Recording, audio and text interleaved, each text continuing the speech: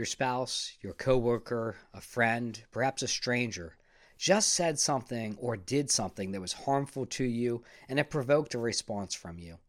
After you step back and you have time to kind of evaluate what you said and how you responded, this feeling of guilt and shame sweeps over you, and you think, why did I say something like that? Why did I behave the way that I did? And this justifying thought creeps into our mind, and that is, these words just came out of my mouth, as though we are as surprised as the person we were talking to that these words existed or that they would just spring out of our mouth, unaware to us at all. We step back and we justify the way that we responded to conflict because we were harmed and we were just protecting ourselves. We were just defending ourselves. And so what we said, even though it wasn't ideal, we really aren't fully responsible for them. Is that the way that we should process conflict? Is there any way to be prepared for conflict before it occurs? Are we surprised that we find ourselves at times in conflict? Well, today as we unpack what it means to prepare ourselves for conflict, we need to begin with an understanding that there is a big problem.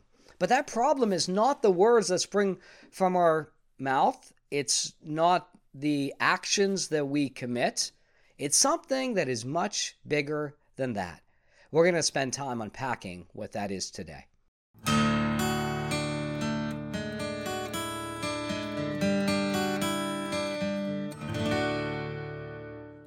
I remember when I was in Bible college and I got in an argument with a friend and I left a voice message, which I don't often do. And to be honest, I'm not very good at listening to voice messages. But I left this voice message, and in it, I just ranted. And I said whatever came to my mind. And after I hung up, and this is on a cell phone, so I didn't have the enjoyment of slamming down a phone that was on the wall.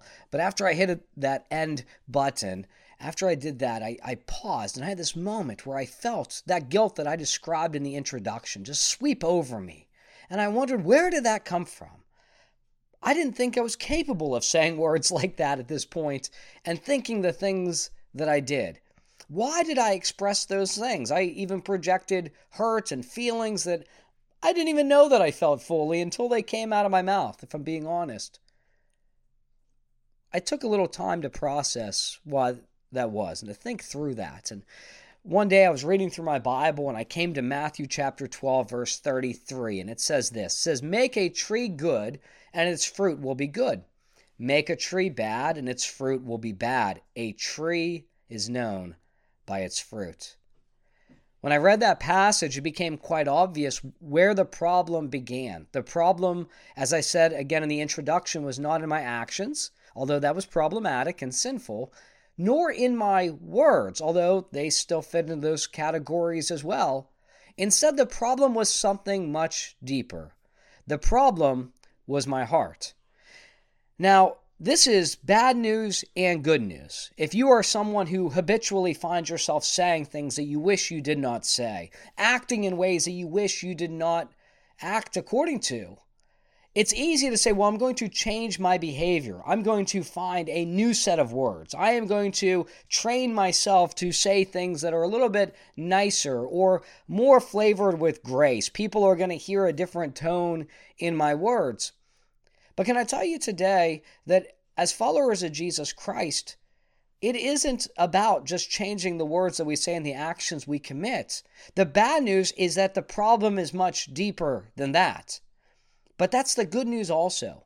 Because if you're a follower of Jesus Christ, if you say, well, the problem is my heart, the good news is that you have the indwelling presence of the Holy Spirit who is transforming your heart and enabling you who are a good fruit, not a good tree, not because of your own effort or merit or anything according to those standards, but instead because you are in Christ Jesus, because His righteousness has become your righteousness. Because of that fact, because you are growing in sanctification, you are increasingly becoming more like Jesus Christ, you are being empowered to do that which honors and glorifies Him, which means you are able to bear good fruit. And so today, as we talk about preparing for conflict, We're not talking about behavior modification. I'm not going to talk about teaching yourself to count down in some way or pause in certain ways, although people have found those practices to be helpful as a supplement.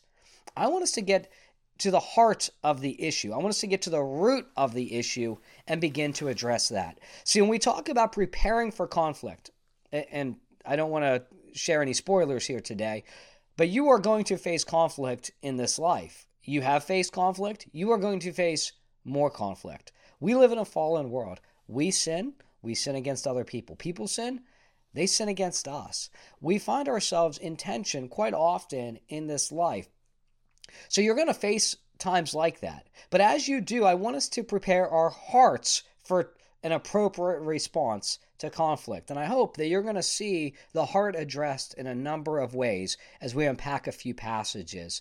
But just to begin, as I share those thoughts, as we pray through and as we begin to prepare our minds and our hearts for conflict, just recognizing that this problem begins there, I hope it fills your heart with hope that you can say, wait a minute, I can gain victory over this. I don't know why I say these things. I don't know why I act this way, but I can have victory over this because I am maturing as a Christian. I can have victory over this because it's not just things that I've programmed my mind to say. It is a heart problem. I can gain victory because I have the indwelling presence of the Holy Spirit. I really hope that you are encouraged along those lines. But if we're going to prepare our hearts for conflict, ever before conflict even springs up, before that next moment when a difficult situation, an argument, a conflict arises, there are a few things we need to do. The first, be a maturing Christian who is focused on glorifying Christ. The Apostle Paul, when he wrote to the believers in Philippi, I'm going to read from the last portion of the first chapter and the beginning of the second. We're going to read more of the second in just a moment. But he says, whatever happens, conduct yourselves in a manner worthy of the gospel of Christ. Then, whether I come and see you or only hear about you in my absence, I will know that you stand firm in the one Spirit, striving together as one for the faith of the gospel, without being frightened in any way by those who oppose you. This is a sign to them that they will be destroyed, but that you will be saved, and that by God. For if it has been granted to you on behalf of Christ not only to believe in him, but also to suffer for him, since you are going through the same struggle you saw I had and now hear that I still have. Therefore, anytime in Scripture says therefore, it's pointing back to what just happened in the context. Therefore, if you have any encouragement from being united with Christ, if any comfort of his love, if any common sharing in the Spirit, if any tenderness and compassion, then make my joy complete by being like-minded, having the same love, being one in the Spirit and of one mind, doing nothing out of selfish ambition or vain conceit. Rather, in humility, value others above yourselves. And I'm going to come back to that part in just a moment. But I want us to think about this idea of being a maturing Christian who is focused on glorifying Christ. What's the goal of the Christian life? What is a win, to put it in sports terminology, for the individual believer as well as for a corporate gathering of believers? What's the goal? The goal is to glorify Jesus Christ. We call this the doxological purpose of God. All things exist, and the purpose of all things is to glorify God. That's why they exist. So, to glorify him. We do that together, and we do that in a number of ways, by building up the body, by exercising our spiritual gifts together. Remember that Christ gave not just individuals gifts, but he gave gifts to the body, to the church. We exercise our gifts. We bring glory to Jesus by reaching the lost with the gospel. As people are saved, the Lord is glorified. Can I tell you today that if you're not focused on the purpose for which you've been created, you are inviting conflict? In sports language, oftentimes there will be a team that's struggling. They're losing a number of games, perhaps they're on a losing streak, and they'll be interviewed, or there will be reporters that cover the team, and all these reports of conflict begin leaking from the locker room. Oh, well, there's so much division in the locker room. It's a clash of personalities, you would hear, a toxic locker room. Well, what's the problem there? That same locker room oftentimes is filled with players. Now, the roster might have changed a little bit season to season, but by and large, most of the same roster is there from the previous season. And that team might have been successful and won the previous year, and they didn't have that much conflict. At least it didn't leak out to the public. Why is that? Because the best remedy for locker room division is winning. When people are winning, when a team is winning, when they are accomplishing the thing that they have gathered together to do, they are focused on that. They're not focused on the individual deficiencies that they have. Think about blame shifting and how that comes about. And again, using kind of a sports analogy there, if a team wins a football game, say this upcoming weekend, if one of the football teams wins by 3 touchdowns and one member of that team dropped a pass, does anybody in the locker room argue with that wide receiver because he dropped a pass? No, nobody cares. Nobody even remembers it. They're too busy celebrating together, and they're looking ahead to the Super Bowl 2 weeks later. And so they're so excited about that. The same is true for followers of Jesus Christ. When we are not growing together, understanding that we are not called to accomplish what God has called us to do in this life as lone wolf Christians. Instead, He has called us to be part of a local assembly of believers, and we are to partner together to accomplish the purposes for which we've been created and called.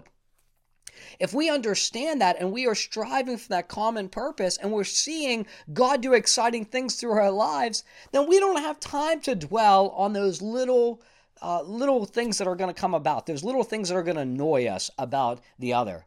The things that people might do that we might find ourselves focused on that we might start to complain about or grumble about, or it might arise questions in our hearts and minds that would create doubt and separation between us and another believer and them for us. Instead, if we're striving in unity, we are like-minded, we're focused on the prize, and we're excited about that. We're accomplishing something. To use another analogy there, if you look at a body of water that's flowing, what you're going to find is that there might be debris that finds its way into a rushing stream or a river. Sometimes we're amazed at the size of things. My family and I, we like to go hiking and look at bodies of water. We like to find waterfalls. That's something we enjoy doing. And sometimes you'll see kind of a big log that's fallen in the water, and it's just rushed along. It doesn't sit there. It's carried along, and it's kind of amazing how powerful water can be. But if you ever come across a body of water that isn't going anywhere, it's stagnant, what do you find? Well, it's polluted. It's polluted. Why? Because the debris that falls into it, which is inevitable, there's going to be debris. There are trees. They have leaves. They have branches. There are creatures that are roaming about. Debris is going to find itself in the water. But if the stream is not moving, if it's not going anywhere, if it's just a pool of water, that debris is going to begin to increase, and pretty soon the water is going to be filthy. Can I tell you today, if you aren't busy doing what you're supposed to be doing, you are busy allowing the pool to stagnate. If you want to prepare your heart, if you want to prepare your mind for conflict, if you want to avoid conflict, and again, to this degree in this life that we can, there is going to be debris that finds itself in the water, okay? You're going to find that there can be some conflict. But when you are striving for a common purpose with believers, if in your home with your spouse, you are striving to accomplish something and your mind is on that goal, if you're in your workplace, you are striving to accomplish something and your mind is focused on that goal, you are not allowing that debris to stagnate, to pollute the water and just sit there. It will be washed away. Can I encourage you today? Ask yourself, are we clearly communicating? Are we clearly expecting good things to happen? Are we striving for those things? The next is understand your sin weaknesses and have an accountability partner. So it's kind of a two-part one. The reason I say that, and I'm going to kind of touch base with what I talked about in fighting temptation here for a moment, because this would be temptation as well, perhaps, would be to engage in conflict. So not just conflict that happens to us, as though, we're just bystanders and all conflict that happens in our lives happens because of the sinful other people that God has brought across our path. Sometimes conflict happens because we sin and we stumble in many ways. And we have to own that. We have to be honest about that. Well, can I tell you that much as I said about temptation in general a few weeks ago, you know what triggers you. You know the things that are going to annoy you. You know the times when you find yourself most annoyed, when you find that you say things you wish you didn't say. You're going to find that there are temptations that you need to avoid. I know somebody who struggled with road rage so badly, knowing that, if I drive down the road, I'm probably going to be giving somebody some sign language. I knew somebody who was like that. So you know what he did for a period of time? He quit driving. He had his wife drive him pretty much everywhere, so he could avoid that and have time to grow before he would be able to resume driving, because he knew this was going to be a situation that right then and there he wasn't mature enough spiritually to answer. If you know that there is a time, if there are conditions in which you respond negatively, you respond antagonistically even, or you respond in sin, there are a few things you could do. One, you can try to avoid those situations. Now, obviously, if it's a situation with your spouse, I'm not encouraging you to leave the house or leave the relationship or anything like that. You can try to create distance, though. If we tend to argue when we're cleaning up after supper, okay? That's when we tend to argue. All right. Then can you structure that time in a different way? Can you take turns cleaning up after supper? Can you say, look, I'm just not going to argue no matter what comes to my mind, because I know that these things come to my mind not just because of the sin of my spouse or because I've had a busy day, which I allow to creep into this. I allow this whole context and these thoughts to stew in my mind, and so I respond to trivial things in a sinful way. So what I'm going to do is I might continue to go through this process and help clean up after supper. We do that together, but I am not going to say anything negative. I'm not going to allow my mind to dwell on anything negative, because I know that this is uniquely where the enemy wants to attack, where I'm going to, in sinfulness, I'm going to allow the day's stresses to come out here. Well, I don't have to allow the day's stresses to come out there. I don't have to project those on my wife. You don't have to project those on your husband, whatever it might be. Instead, we can say, I'm going to step back. I'm going to process these things, and if I have to think through them, if I have to pray through them, I'm going to do that. But I'm not going to allow myself to argue at this point ever again, or at least to the best of my ability for this season. I'm not going to allow myself to argue now. I'm not going to engage in conflict in this situation. Additionally, like I said, that there are going to be some times where you find yourself more annoyed, where you find yourself acting out in ways that you shouldn't. I want you to think in those moments about an accountability partner, and I have them. And I have encouraged you to have those.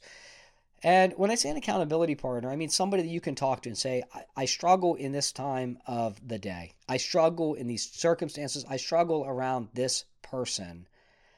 Hopefully your accountability partner can point you to the Word of God, where there could be a passage that you can memorize, that when these thoughts enter into your mind, you can be praying through them. You can be meditating on Scripture before you even get to that situation. So again, let's use that example. You know that you process the day's stresses, the anxieties of the day, the frustrations. You have supper, things seem good, but while you're eating, you're kind of stewing on these things, not to use a pun there. And you, as you're cleaning up from supper, now all of a sudden there's this dead space in conversation, and all of a sudden you allow this anger to kind of flow out of you. If you know that that's where it is, and whatever time of the day that might be for you, and whoever it might be who unfortunately is the recipient of your sinful responses, if you know that, then your accountability partner could be encouraging you, hey, before supper ever begins, when you get home from work, what a great time for your quiet time for prayer. What a great time to read God's Word. Prepare your mind before you even get to that situation. Also, I'm going to check back with you in the evening. I'm going to text you and say, hey, you eat supper at 5:30. You're cleaning up from supper at 6:15. I'm checking up with you at 6:45. Quick text, how did it go today? If I were there as your accountability partner, would I have seen anything shameful? If you acted in that way that you acted in front of your spouse, in front of your coworker, in front of your friend, if you did that in front of the church, how would people in the church view you? Would they view you any differently? If we have accountability partners that can speak into our lives, into our situations, and we can prepare our hearts and minds for action, I believe that a lot of conflict can be avoided. Along those lines, we need to be humble. In Philippians chapter 2, and I actually read a little bit more than I intended, but he says, rather in humility, value others above yourselves. That's not a good blunder.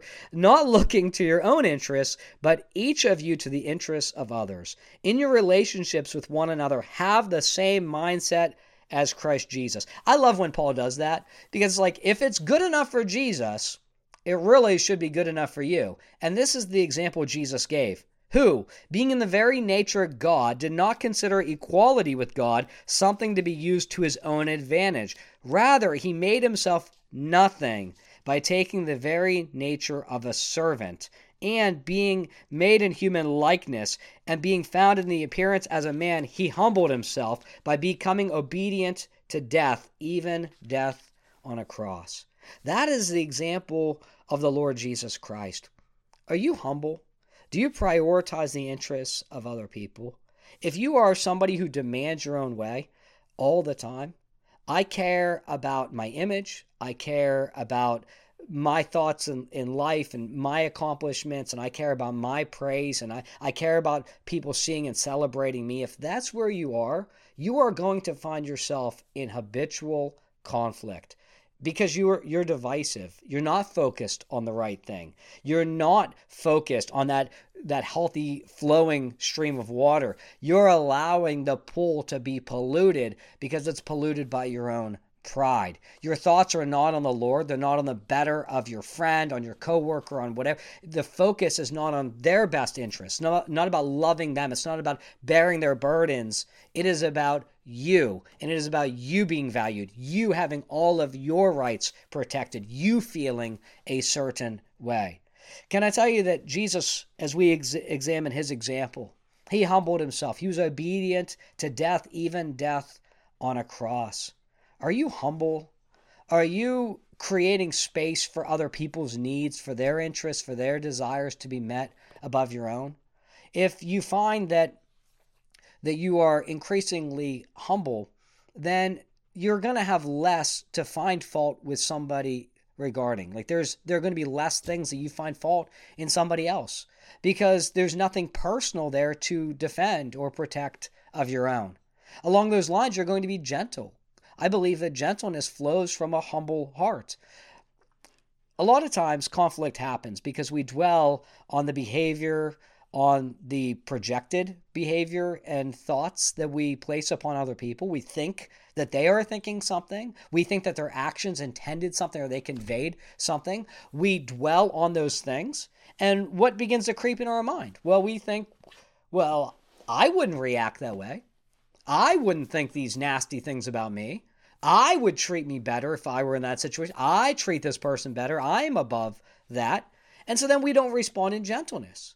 When we are gentle, when we are gracious, we see people's behaviors and we give them the benefit of the doubt. Perhaps they meant something very different.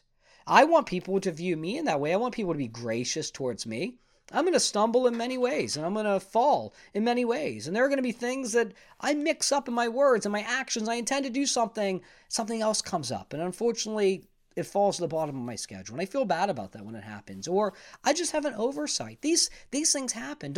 I want people to be gracious towards me in those experiences, and you want them to be gracious towards you as well.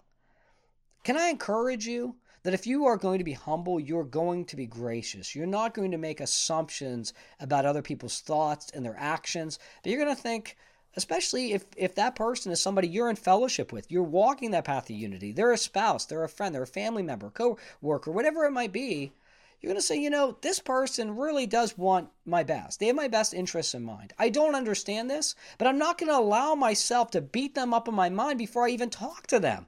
I'm going to prepare my mind beforehand so I don't even enter into conflict. I'm going to believe the best possible thing about them unless my hand is forced to believe something else, because when I talk to them in graciousness and love and humility, they communicate that they thought something negative. But see, even if you went into it that way, the conflict that you're going to experience is going to be so much different than the conflict that you're going to find yourself in if you are not gracious, if you're not humble, if you are assuming somebody meant something different, if you're projecting yourself to be greater than them and you're protecting your own rights and your own interests. When you talk in that scenario, that conflict is going to be pretty intense. Along the lines of preparing our hearts and minds, Philippians 4 is a beautiful passage dealing with conflict. In fact, it's a unique passage in Scripture because it names believers in a local church who are in conflict. It says, "Therefore, my brothers and sisters, you whom I love and long for, my joy and my crown, stand firm in the Lord.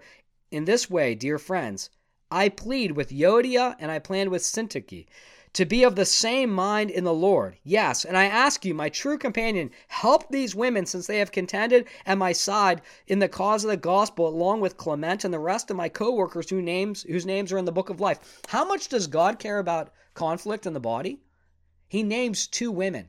Their names were given in Scripture. That's how serious conflict is in the body between 2 women in the church. This is not a trivial matter to the Lord. It matters. But listen to what he says next. He says, "Rejoice in the Lord always." I will say it again, rejoice. "Let your gentleness be evident to all." And that's what I was just describing here in a moment. "The Lord is near."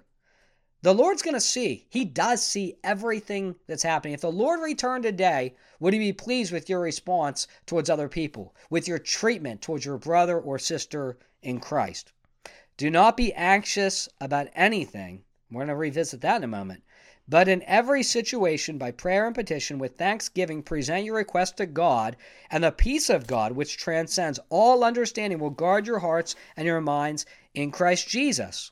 And he continues, "Finally, brothers and sisters, whatever is true, whatever is noble, whatever is right, whatever is pure, whatever is lovely, whatever is admirable, if anything is excellent or praiseworthy, think about such things. Whatever you have learned or received or heard from me or seen in me, put it into practice, and the God of peace will be with you."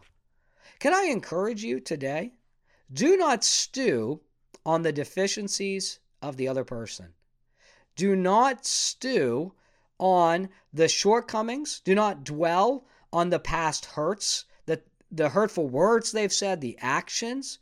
Don't allow somebody to become a monster in your mind because you continue to dwell on all of their shortcomings and the things that annoy you. Have you ever had somebody that you just didn't like for one reason or another? And you didn't like them because perhaps they did something very harmful to you. But pretty soon, everything they do annoys you. Like the way they comb their hair, the way they drink their coffee is obnoxious to you, okay? Who breathes on their coffee before they take a sip? Just things begin to annoy you about them. Trivial things. That sounds really silly, and perhaps it is, but we've all been guilty of it.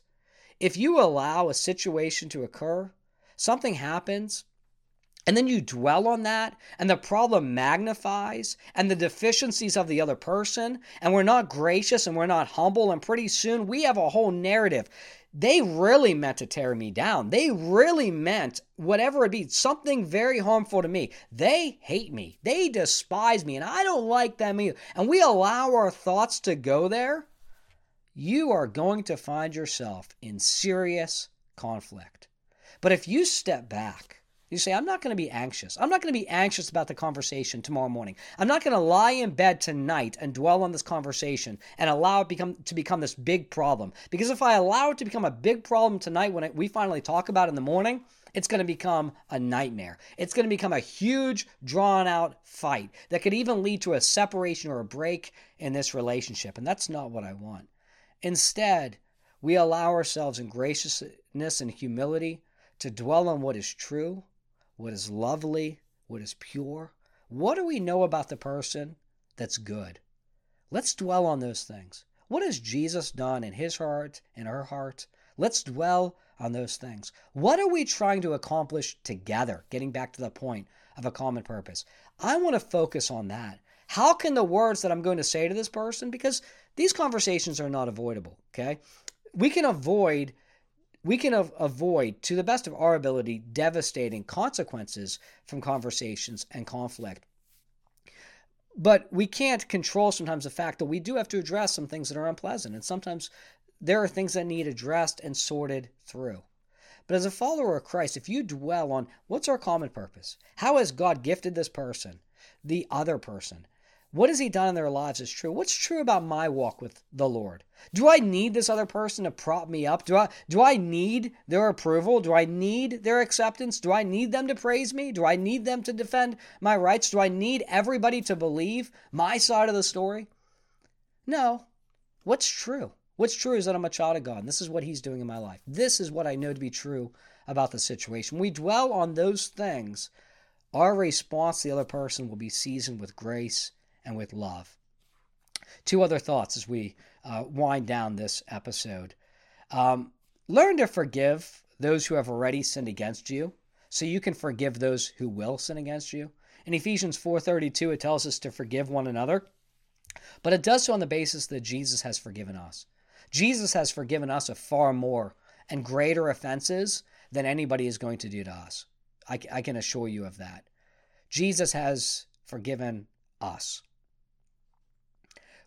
If we cannot forgive people from the past who have harmed us, we shouldn't be surprised when we do not forgive people who are going to harm us in the future. And so sometimes we have issues that we have carried for many years, and we continue to respond in the same way because we have never come to a place in our hearts, in our walk with Christ, where these past issues have been dealt with. Can I just ask you today, is there anybody outstanding in your life that you have never forgiven?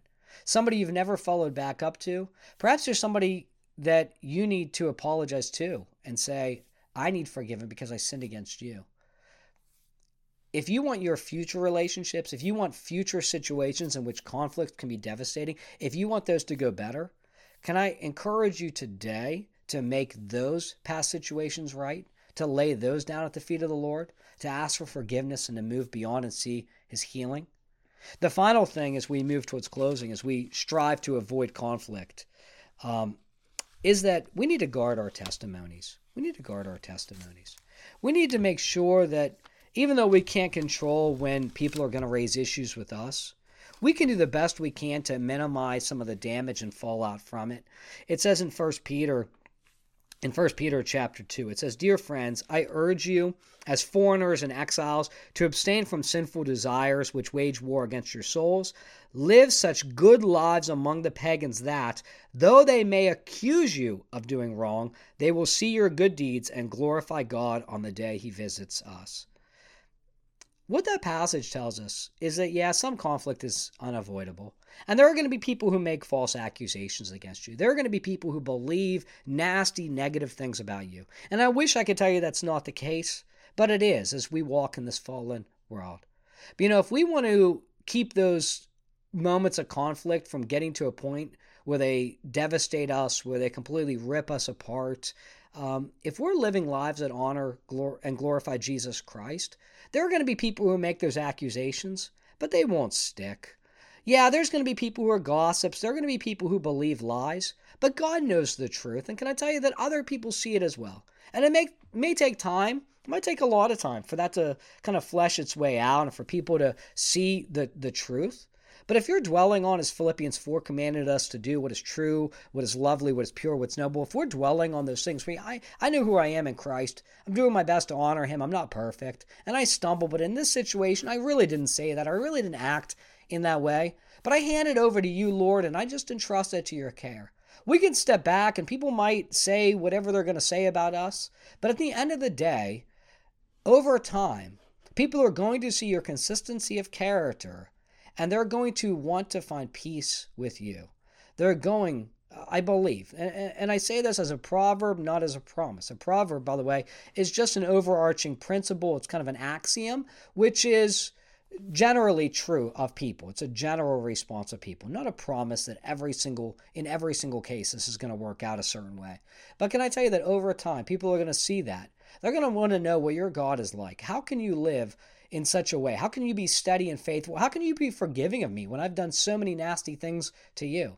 When people see our response, it undermines future attacks. It undermines the future attempts of the enemy to rob us of joy and peace. Instead, it causes them to see our Father in heaven and to want to worship him as well. Conflict is inevitable in this world, but so is the indwelling presence of the Holy Spirit for the believer.